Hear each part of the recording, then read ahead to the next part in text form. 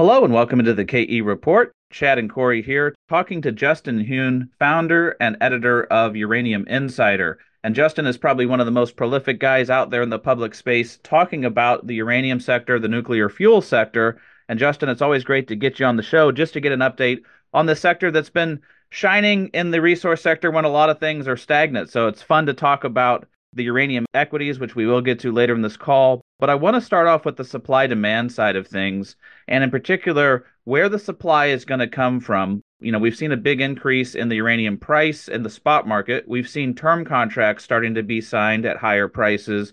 But the question still remains, based on all the demand, where is the supply going to come from? And let's maybe just start with the big three, Justin. The Kazakhstan producer, Kazatomprom, Cameco, the biggest North American producer in Canada, and Orano, the big French producer. How is it looking on the supply side from these guys?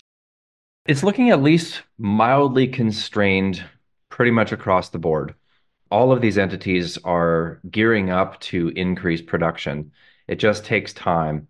The incentive price is certainly there for these producers, and it has been there for a very long time, to be completely honest, for Kazatomprom and their joint ventures, which they have joint ventures with both Orano and with Cameco as well. Cameco just reported their Q4 and they missed production on Cigar Lake. The primary reason for that was upgrades at the mill, McLean Lake Mill, and automations that they've been implementing over the past, let's say, 6 to 8 months at that mill. So that'll certainly improve in 2024 over 2023. There aren't major fundamental problems at that mine. I think the company's just trying to implement some automations that are going to improve efficiencies going forward and probably are going to be helpful when it comes to getting into Cigar Lake Extension or the phase 2 of that mine, which they did talk about in the call as well.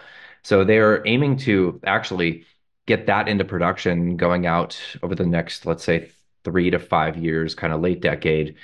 And that phase 2 of Cigar Lake, from my understanding, from mining engineers that we've contacted in the past, is that it's a bit more difficult mining compared to the phase 1 of Cigar Lake that's been producing for the past 15 to 20 years. So there's a bit more lower grades, a little bit more complex geochemistry, but they'll still be able to do a decent amount of production there. Will they be able to produce the nameplate of 18 million that they've been producing, generally speaking? Not really sure. We're just going to have to see about that. The other thing they mentioned is that they plan to increase production out of McArthur River. McArthur River has at least 10 years to go on that mine, if not more. It's a monstrous mine. That nameplate capacity for that mill associated with McArthur River is 25 million pounds a year. I believe they will reach that, but it's also going to take multiple years and a decent amount of capex, which, by the way, they mentioned Cigar Lake phase 2 is 2 to 300 million of investment to get that going. So they plan on increasing investments to increasing production. And as far as I can tell, that's about as bullish of a signal as you can possibly see. Mine shutdowns are bearish signals. And of course, they help turn the market kind of at the bottom 16 to, 2016 to 2018, 19 with the Rabbit Lake closure, with Paladin's Langer Heinrich going on care and maintenance, MacArthur River going on care and maintenance. Those are all very bearish signals, and they certainly help to mark the bottom of the market. Now, when you see producers like Cameco saying, hey, we're going to spend $300 million to get into the next phase of this mine, and we're talking about expanding production at MacArthur, they can see where the market is heading. We've got a multi-year supply deficit with no end in sight, really, regardless of what supply comes online. And they plan to contract into that deficit with very, very high prices. So happy to see that. Kazatomprom is a little bit more complex and a little bit more nuanced, with a little bit less clear messaging coming from the company than you would get from Cameco, for example. So they missed their production for 2023 pretty substantially, and they downgraded their production for 2024. So 2023, when they revised their guidance down, they hit that number, just 21,000 tons and some change, about 56 million pounds of uranium. But going forward, they expected their guidance for 2024 back in September was that they were going to go 25,500 tons for 2024. They revised that down, or they signaled to the market in January that they were unlikely to hit that target. And then they revised down those actual targets to barely above last year's production. The primary issue that the company is highlighting is shortages of sulfuric acid, which is that's the lixiviant, the reagent that they use to inject into the ore body to extract uranium. And the company itself produces 680,000 tons a year. They consume about 2.2 million tons a year. So the rest has to do with other in-country production and imports. And the imports have been difficult, even coming from Russia. Russia has other priorities at the moment. And the country itself of Kazakhstan, my understanding is that they're quite concerned about food inflation. And the primary usage of sulfuric acid is for the production of fertilizer. So that gets priority as far as sulfuric acid production goes. So it's been difficult for the company to get sufficient sulfuric acid to not only maintain production levels from all of their existing deposits, which all of them are ISR. And if you know anything about ISR, you have to continuously develop well fields because the ore that is held within the well field is extracted relatively quickly. You have a ramp up period of about 12 months from the time the well field is drilled out and established and injected with the lixiviant and you start extraction. You got 12 months roughly from initial production from the well field being established. Then you get peak production in 18 months, and from there it declines. So you have to constantly drill out. And if you're not drilling out a lot of well fields, you have to increase the amount of acid in order to extract the same amount of uranium in a depleting well field. So that's what we've seen last year. In addition, and this is going to be my last point with Kazatomprom, in addition, their primary production increase is going to come from the Budenovskoye 6 and 7 deposit. That's a joint venture with Russia. Rosatom owns 49% of this deposit. It's a very large deposit. My understanding is that it's quite deep. It potentially has higher levels of carbonates than some of their other deposits, which basically means it requires more acid on a ton per ton basis. And this is just slower going for them to get developed than they had expected. So that's the primary increase in their production is coming from that. That's like 70% of their production increase is coming from this one mine. And all of that production is going to Russia for the first 5 years of its production. So it's not any sort of savior to the West, this increase that they will eventually get. They are building another sulfuric acid plant that will have an 800,000 ton per year capacity. They just got the permit to build that in January. They're saying that will be operational in 2026. I think that's a pretty optimistic target, but to be honest, they have every incentive to get that going as quickly as possible at these prices. So we'll just have to see. As far as we can tell, we're not going to see any meaningful increase in production out of Kazakhstan until 2027, probably at the earliest. Are there any smaller companies or let's call them major producers, especially out of the US, that you have your eye on that could at least feed into some of that demand? Yeah, the gears are definitely turning in terms of supply responding. It's just not enough and not quickly enough to balance the market, but we are seeing new supply come in. Encore Energy just started producing from one of their Texas assets. They're bringing another Texas asset online. Peninsula is moving towards production. They still need to secure a processing facility in Wyoming. UR Energy is producing a little bit of uranium. Energy Fuels is announcing that they're going to be turning on the White Mesa uranium circuit at their mill. UEC is moving towards production. How soon they'll be producing, I'm not really sure. This year, potentially, probably next year, a little bit of production out of Texas and then Wyoming. And then Cameco has some pretty good assets in Wyoming and Nebraska in the United States. And they'll likely bring those into production, although they have not officially announced that. I still think that's probably a few years away before they do. Those are their quote unquote tier two assets. So starting to see some response. I think we'll see 1.5 million pounds out of the United States this year, maybe two and a half next year. So it's starting to happen, and those pounds will largely be sold into established contracts with a little bit of spot market selling, but certainly not enough production to actually get anywhere near satisfying the demand in this market. But it's starting to happen, yes. Well, Justin, let's talk a little bit about the contracting cycle because a lot of investors look at the spot market and it's a good indication of what's happening and where the demand is in the sector. But really, things come down to companies creating longer term offtake contracts with utility companies. And we've started to see that. Just circling back to the Cameco call that they had, some people were shocked that some of the contracts they signed were at lower prices than where spot is now. But some of the other contracts they're working on have a lot higher ceiling. Some of them we've got rumor of up to 120, 130 in price. So there is going to be a range of contracts signed in this period. How are you looking at the lay of the land in the contracting cycle? And what does that mean longer term for companies that are locking in supply for years here at better prices? Well, longer term, it's clearly a net positive for anybody that's signing contracts right now that's going to be getting into production. Contracts are necessary for producing companies and for most developing companies, especially those that are planning on producing a decent amount of uranium. Largely, they have to de-risk on the financial side of things during development. Oftentimes, bankers are unwilling to lend and issue debt for the development of a uranium producing asset unless and until they have a certain amount of their forward production contracted and or equity financing done through equity. So all of those things sort of have to happen. And generally speaking, contracts are how nuclear utilities source their uranium. So it's a common practice, and it's something that all of the producing companies are doing right now. They're signing very, very high priced contracts, and the terms of those contracts have changed a lot over the years. Now we're seeing entirely market reference contracts with floors and ceilings. I'm hearing that those ceilings are getting quite high, 20, 30, 40% above where we're seeing the spot price currently right now. I even started to hear that we're potentially going to see some contracts with no ceilings at all. It's purely a seller's market right now. 100% a seller's market. The tables have totally turned. 5 years ago, it was still very much a buyer's market. And the terms of those contracts were at least partially, if not majority, fixed price.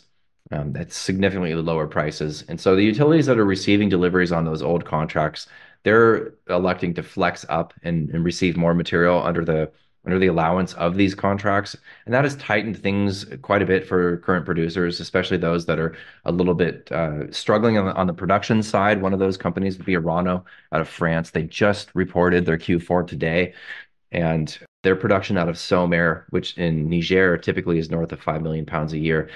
Last year, they produced a little over 2 million pounds. And part of that has to do with obviously the coup that happened in July. Things got complicated for them immediately after that coup.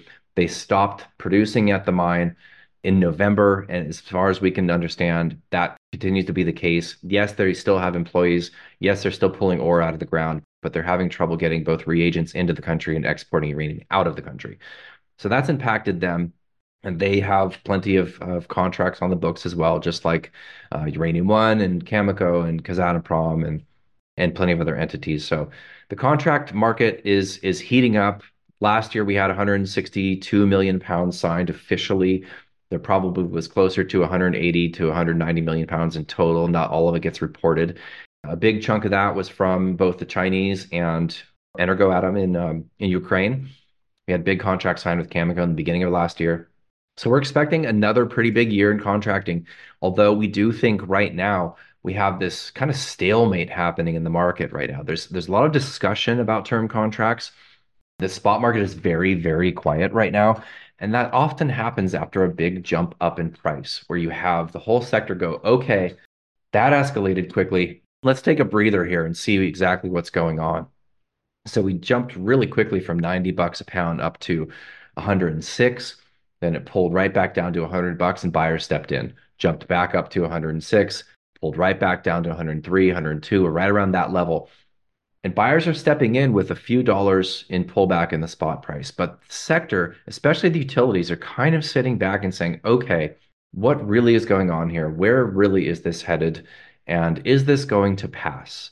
And they have plenty of reason to expect that it could, simply based on historical precedent, even near-term precedent. So if you go back 2021, September, October, November, we had a big jump in spot price, about a $15 or $20 jump that was largely driven by financial entities, primarily the Sprott Uranium Trust. Then what happened? It pulled right back down. Yes, a slightly higher low, but it still pulled back significantly. And it certainly didn't trigger a spate of term contracting because of a 3-month spike in the price driven by SPUT. Happened again in March and April of 2022. And again, it pulled back down. If we go back even further, we go back to 2007, that price spike from 80 to $90 up to 135, it came right back down almost as fast as it went up. And only a few utilities contracted at that point north of $100 a pound. So they have plenty of reason to think, well, okay, that just spiked. We went from $50 to $100 in 5 months. Maybe this is going to pull right back down. So the utilities are pretty quiet right now. That is going to change, and it's going to change this year. Why? Because this price spike was not driven by SPUT or financials, generally speaking. Are they participating? Yes, they are. Are they the primary driver? No, they're not. Everybody is on the buy side, and anyone holding any excess inventory is hanging on to it right now. Very, very tight. There's no reason to aggressively sell into this market if you believe we are in a sustained high price environment. We could be $150 or higher by the end of the year. That's entirely possible. Everybody knows it. And utilities are the slowest to come to terms with the present market dynamics. Luckily, we actually have the UXCs and the trade techs of the world who are communicating with their clientele that is primarily nuclear utilities. You guys, this time it actually is different. I know those are scary words to say, but don't expect the price to come down. All of the pressure that they can see on the horizon is going to be the upside. So we expect this year we're going to see multiple utilities step up, potentially some large utilities, and say, hey, we're going to bite the bullet. We've got a contract here because we need these pounds. There's one thing a nuclear utility cannot do, that is not fuel their reactor. They don't like higher prices. I'm not going to be the one saying it doesn't matter at all to them. Of course it does. But really, to put it very, very simply, utilities buy when they need to buy at whatever price the market is dictating. And that's pretty much how they operate. Look, this clearly is a bull market right now. So it does beg the question because, as you said, the pricing market is so opaque. Has this simply turned into almost a story sector here where, as much as we analyze supply and demand, fact of the matter is higher prices sometimes lead to higher prices. And as you said, if the utilities get squeezed and they just need to sign these contracts, that can be almost a self-fulfilling prophecy. So, in terms of major price drivers, don't we need to even just understand it's not just supply and demand right now? I mean, primarily, the primary story is supply and demand. It's a little bit of a boring story at this point, but I think that's okay. It's something that everybody knows if you spend a little bit of time investigating this sector. Supply and demand is the primary reason why we are going to see pressure underneath the price of uranium. It's even with all of the mines coming online that we expect will in the next 3, 4, 5 years, we still are not going to be meeting annual demand that it's projected, right? So, and it's pretty easy to project demand going out, on a 5 year time frame. You can look at all of the existing reactors. You can make a prediction on which ones will get shut down or which ones will get life extensions. And then you can look at the reactors under construction when they're expected to hit the grid. So the demand is relatively easy to model. Then you get to the supply side, and we look at every single project. Let's look at Cigar Lake. They shut down for 6 months during COVID. They were able to get back up to 18, but they're having problems. Will it improve? Yes, but we knew that phase one was going to be diminishing towards the end of the decade. Perhaps that's already started, not really sure. MacArthur River was off a little bit last year. The Kazakhs, these are the folks that the entire industry was expecting could, quote, just turn on the taps, unquote, when prices got high enough. Clearly, that is not the case. Look at Niger. There was a coup. It's impacting Iran's production. It's slowing down the development of Global Atomics' Dawson mine. I mean, everywhere you look, there's still at least minor supply chain problems. If you're able to get material, it's a little bit slower and it's more expensive than it was just a few years ago. Not quite as bad as during COVID, but still far worse than it was in 2018, 19. And supply is just having problems. I'll give you another example. The Uzbeks. The Uzbeks was another development and production story where the market expected they would absolutely hit their targets. And what were their targets? To double production by 2030. They made that statement last year. They are currently producing 8 to 10 million pounds of uranium per year. They're kind of considered as the quote Kazakhstan light, unquote. They just announced a couple weeks back they're not going to be able to hit that target. They're revising it down to increase production by 50% by 2030 instead of 100%.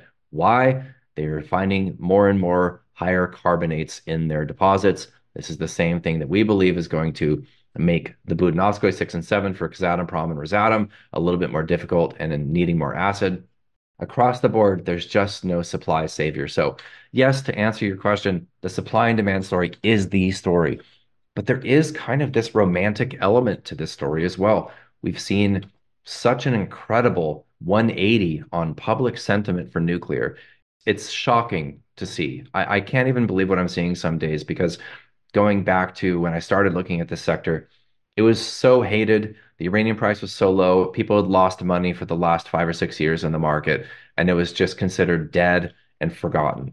And that was the contrarian bet at the time, right? Well, we never expected to see a full-on nuclear renaissance, to see nuclear at the table at the COP conferences, to see 24 countries pledging to triple nuclear by 2050, to see South Korea flip, to see the United States de-risk their fleet through the IRA, to see on-time, on-budget reactors built in the UAE. Yes, they already started construction at the time, but amazing how fast they did it. To see China raise their targets. Now they're shooting for 150 gigawatts by 2035. That's another 95 reactors in the next 10 years in China. It's a full-on nuclear renaissance. The environmental left is embracing nuclear. So in many ways, it's kind of a feel-good investment as well, and there's a lot of romanticism around it, and that kind of makes it fun.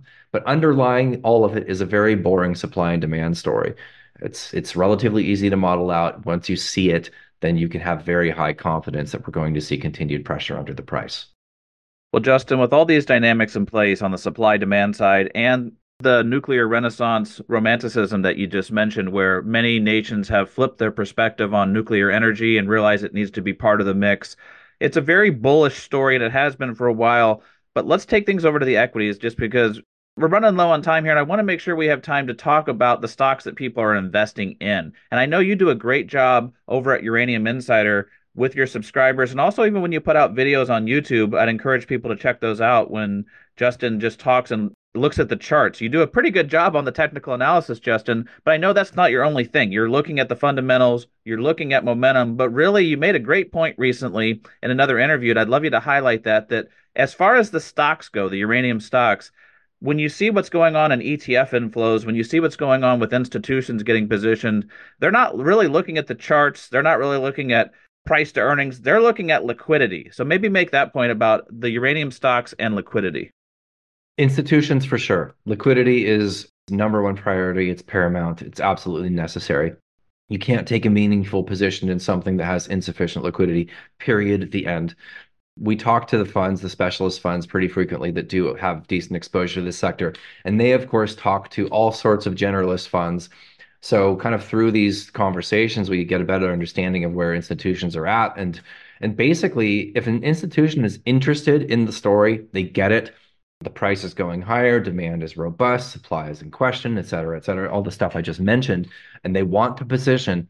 They do not sit down and go company over company looking at discounted cash flow analysis and trying to find the cheapest ones. They literally pull up their Bloomberg terminal and they find the top five most liquid stocks in the uranium sector, and that's what they buy. And that's it. That's the entire story for institutional positioning in this sector.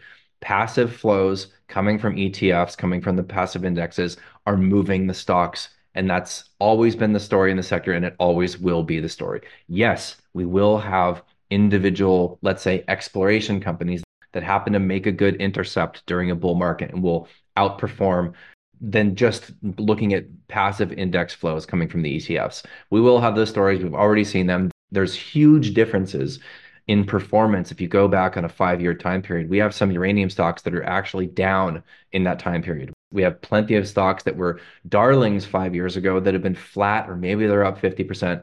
And we have stocks that have gone up 10x or more in that same time period. So they're all over the map. But as far as the big flows and the institutional positioning, it's liquidity only. And we can actually see evidence of this over the past, especially over the past 18 to 24 months. We've seen a pretty significant outperformance of the large caps. And in our estimation, that is quote unquote smart money positioning largely prior to retail. We had a pretty good retail frenzy from December 2020 through November 2021. That certainly got some retail on board, especially with the Sprott story coming out and equities going kind of nuts. But since the sector kind of languished, consolidated after those moves, the next leg has been largely driven by institutional positioning, and that's why we've seen such a big outperformance of the Sprott Physical Uranium Trust, of Cameco, of NextGen, and of a small handful of other large cap uranium stocks. And we believe that we're starting to see evidence that that is shifting, not necessarily the institutions are selling or that that money is slowing down, but the retail is getting the story and they're kind of playing catch up. We're seeing, for example, the URNJ, the Sprott Uranium Junior Miners Index, start to outperform Cameco by a significant margin. That's sort of an indicator of, let's say, small and mid cap explorer developer companies starting to outperform the larger cap stocks. And we think that's what's going to continue to happen in these next couple of legs in this market. All right, so Justin, what are you doing within your portfolio? You starting to take some profits? Are you reallocating? Can you give us just some insights then on how you're managing this environment? We haven't taken profits based on the movement of the sector at all. We are still almost 100% long. We have a small amount of cash positioned. We've got a little bit of leverage through some option positions, but we largely have the portfolio that we had, let's say 6 or 8 months ago. We've made some small adjustments. We have traded in and out of stock. So in that way, we have taken profits on a number of trades over the years. Right now, we're at about 490% return since August of 2019. So we've had a really good run of it, especially over the past 6 or 8 months. It's been quite nice. We're staying long here, you guys. We're staying long. We're not repositioning very much. So we're not yet anywhere near where we expect to be taking profits based on sector signals. Those sector signals are going to be very, very important to watch. Primarily, that's going to be the action in the physical market. When we start to see entities step up and liquidate pounds in the market, that'll be primarily coming from, let's say, individual hedge funds that hold uranium. Usually, they're going to be the first movers on getting out early. We're going to want to see those signals. Right now, what we're seeing is the actual opposite of that. We're seeing hedge funds and financial entities be buyers on the margin in the physical market. Last year, we saw typical entities that were sellers in the spot market, not in big volumes, but the Russians, Uranium One used to be a decent seller in the spot market. Certain Chinese entities were selling small amounts of uranium in the spot market, 2020, 21, 22. Last year, that utterly reversed. We had absolutely everybody that used to be sellers turn to buyers. And the only sellers in the spot market right now are primarily traders that have offtakes coming from primary producers. And they get those offtakes every single month. So they have month over month liquidity in a rising price environment. They're profitable basically every month. And that's the primary liquidity in the spot market. And it's not a lot. So everybody's holding tight on their pounds. And that's what we're watching for more than anything is to see when we start to see a shift in the physical market, when we see liquidity come into the physical market, that's going to be a big signal for us. And we haven't seen one shred of evidence of that happening. Everybody is on the buy side and or holding on to the pounds that they hold. So no, we haven't taken profits yet from a sector perspective. Yes, we've taken profits in trades over the years, but we don't do a lot of trading. Primarily, we stay long our focus list portfolio, which has done very well for us over the years. All right, Justin, staying long, staying strong in the uranium sector. We'll wrap it up there, but it's great to have you on just to get an update on this whole sector, the nuclear fuel side of it, the supply demand side in the market with the contractors and utilities, and then also how we're doing in the uranium equities. Sounds like a pretty bullish setup. We'll keep following along, and I'm sure we'll have you back on just to get an update in the near future. If people like getting Justin's thought, definitely check out Uranium Insider. We'll put a link to that down below this interview. He does a great job showcasing the uranium sector. And Justin, we really appreciate you coming on the KE report and looking forward to our next conversation. Always great to talk to you guys. Thanks so much for having me on again.